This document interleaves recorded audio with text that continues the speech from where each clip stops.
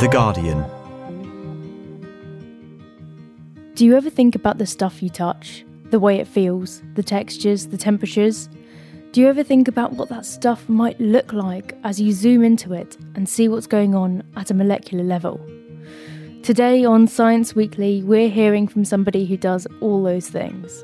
Yes, I understood why metals glow different colours because of the electromagnetic radiation that they give off relating to the temperature of those materials. I understood that theoretically, but to witness a blacksmith understand the temperature of their steel purely based on the colour that it's glowing, it brings it alive.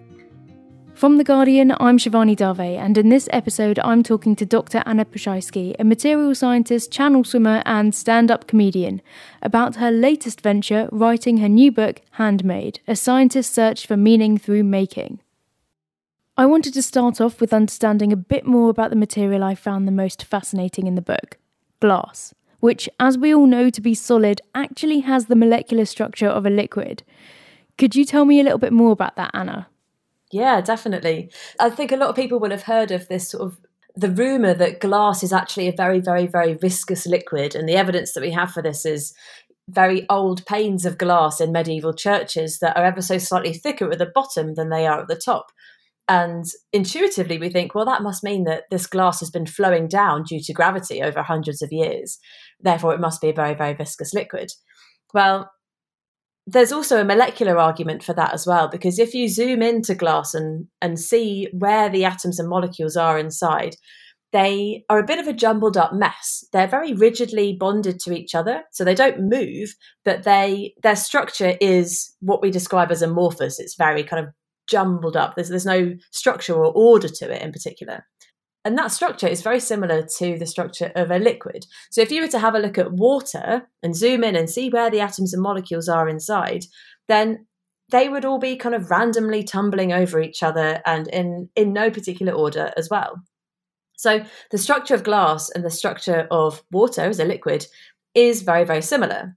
Now, this is in contrast to what we describe in material science as crystalline materials. And ice is a good example of a crystalline material. When water freezes, all of the molecules line up in really neat rows and columns in a kind of 3D structural lattice. That it's very predictable, it's very ordered, it's very beautiful. And that's how we describe the atoms inside materials that are crystalline. So ice is a good example. Lots of metals are crystalline as well. When you heat ice up from below 0 degrees to 0 degrees Celsius, as we know, the ice melts. And it melts at that very distinct melting temperature because its molecules are in this very distinct crystalline ordered structure. So 0 degrees is enough energy to break all of those bonds between those molecules and allow them to slosh over each other. And when they do that, then the material becomes a liquid. With glass, that's not true. There is no one distinct temperature which can break all of those bonds between the molecules to turn the material from a solid to a liquid. Instead, what happens is the bonds break very gradually over a course of a few hundred degrees, so that when a glassblower is heating their glass, it goes from being a rigid, solid-like material to becoming gradually more and more liquid-like, and it goes from being very viscous, very sort of slow-moving to becoming more runny. That contrast between a material that can melt very quickly and one which has what we call this glass transition, this slow glass transition, is intuitive to makers and is known by material scientists as this physical phenomenon. But it was amazing to be able to experience that myself under my hands, in my hands, when I tried glass blowing for the book.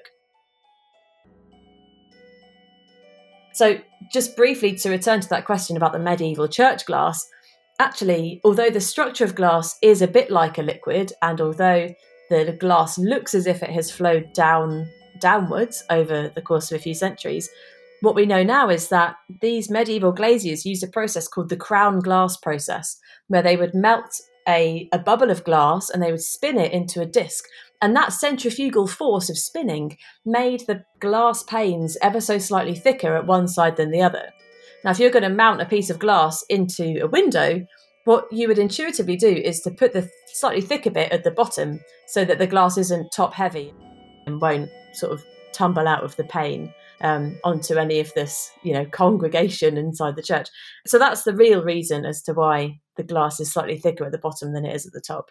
That's so interesting. And as you were saying that, I was looking at the glass in my windows of my home office, and it's quite difficult to imagine that a glass blower would blow a pane of glass like that. So I'm assuming there's a different process. Yes, exactly. We don't use the crown glass process anymore. It was actually a British inventor called Alexander Pilkington in 1959, I think, who invented the float glass process, which is an impossibly elaborate and this process blows my mind when I think about it. But his float glass process involves melting a bath of tin metal and floating molten glass on top of it. Now, because of the surface tension between the molten tin and the molten glass underneath the glass pane, and because of the surface tension between the glass and the air on the top of the glass pane, the glass floating on top is completely flat. And this process is actually a continuous process. So not only do they float molten glass on top of molten tin and then cool it so that only the glass solidifies and can be removed, they also do this in a continuous process so that there's this huge long river of molten tin and a river of molten and then solidified glass on top. That's so fascinating. I have already got a completely newfound respect for the windows in my home office. And I suppose you have that feeling a lot of the time when you're learning about a new type of material. What was it about material science that drew you to the field? So funnily enough, I was never drawn to material science as a field. When I was at school, I applied to university to study physics because I was good at maths. I liked maths. And to me, physics was a bit more of a real world application of maths. And then in the year that I applied, it just so happened that one of the unis that I applied to, their Department of Material Science was really low on applicants. So they invited the physics applicants to interview for both subjects. So I decided to take them up on that offer, as like a kind of free surprise shot at getting in. And as luck would have it, I got offered a place for material science instead of physics. So off I went without really knowing anything about it at all.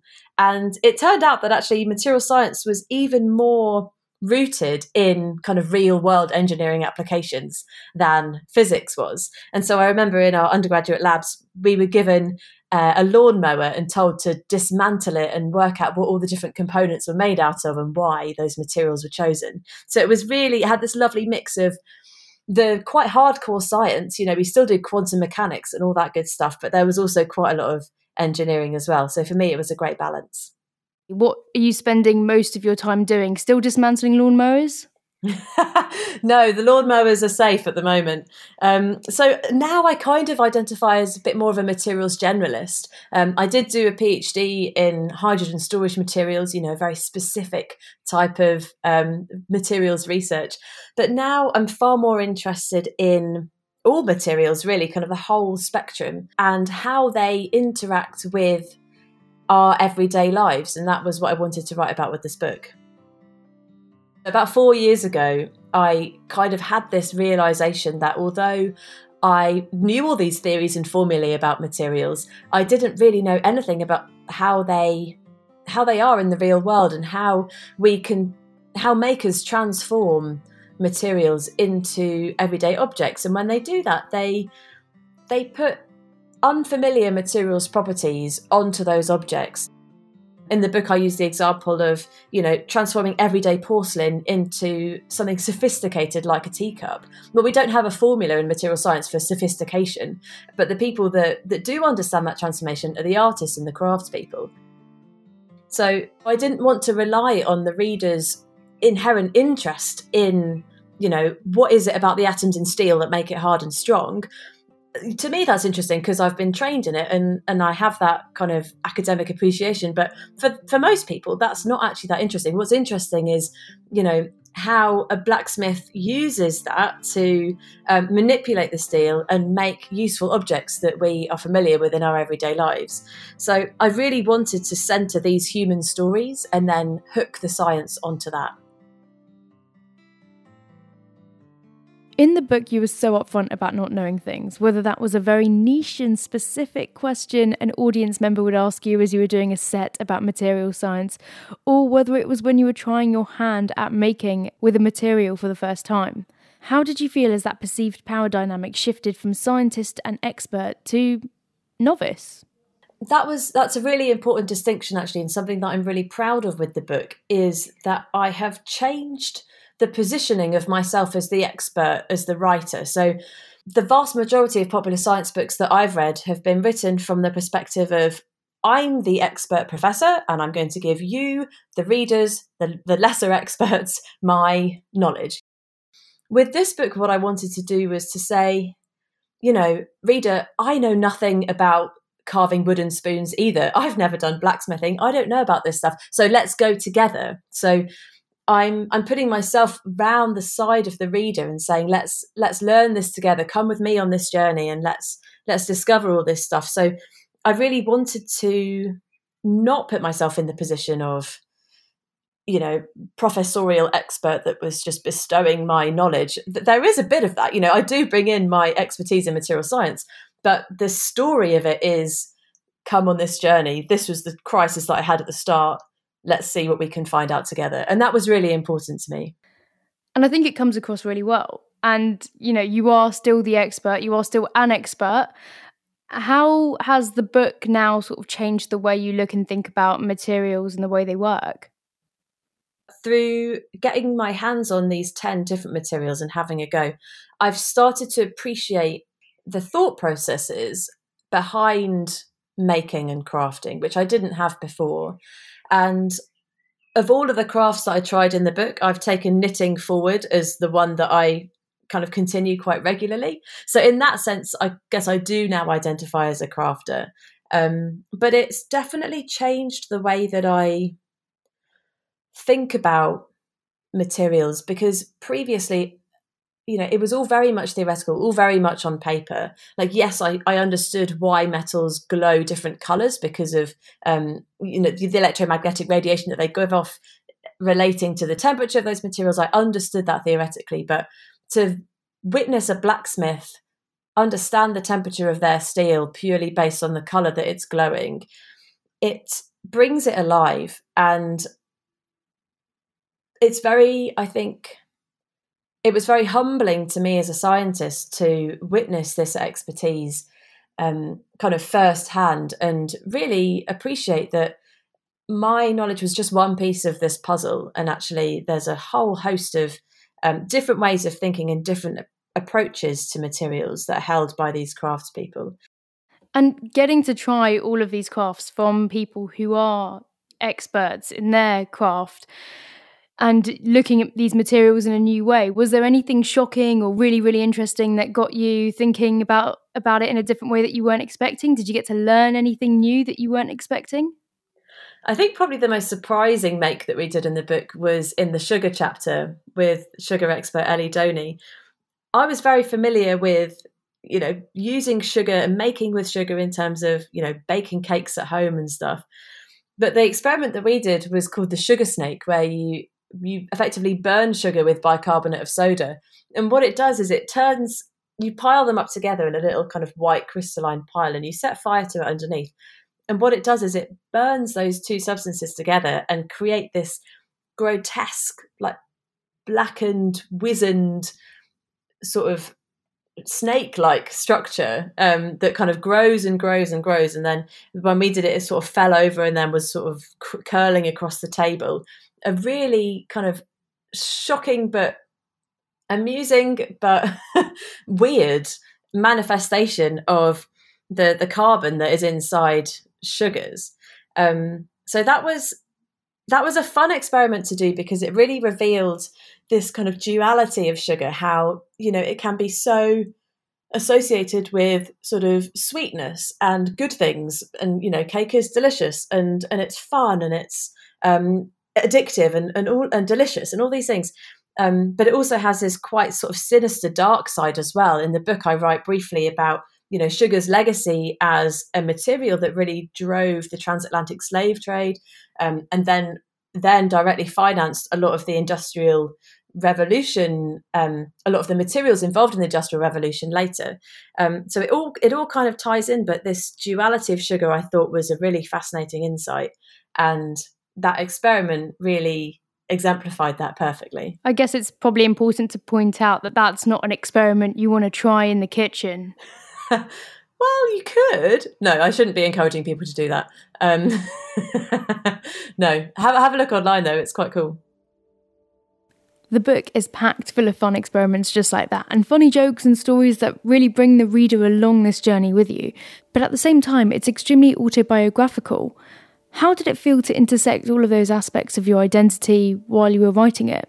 To me, it was very natural to do it that way. I wanted to kind of demystify scientists as humans, but I also think that approach stemmed somewhat from a feeling of imposter syndrome almost. You know, I'd gone through my career, I'd learned all of this stuff, I was supposedly this expert. When I was thinking about what this book might look like, the thing that I really didn't want was to be viewed as this expert giving my knowledge to the people. What I wanted to do was to tell human stories, and so it made sense to do it autobiographically.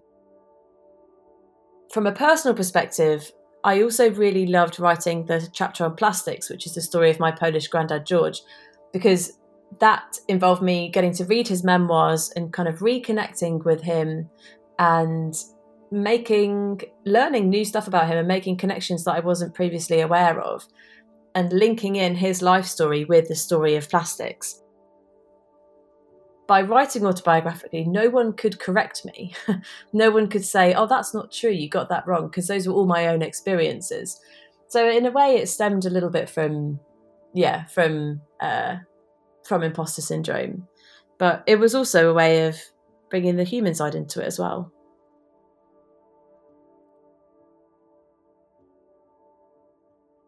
Thanks to Dr. Anna Pszczajski. You can find a link to her book, Handmade, on the podcast's webpage, along with the latest materials science reporting from The Guardian. If you have any programme ideas, thoughts or feedback, please get in touch at scienceweekly@theguardian.com. There'll be another episode later this week, but for me, for now, goodbye.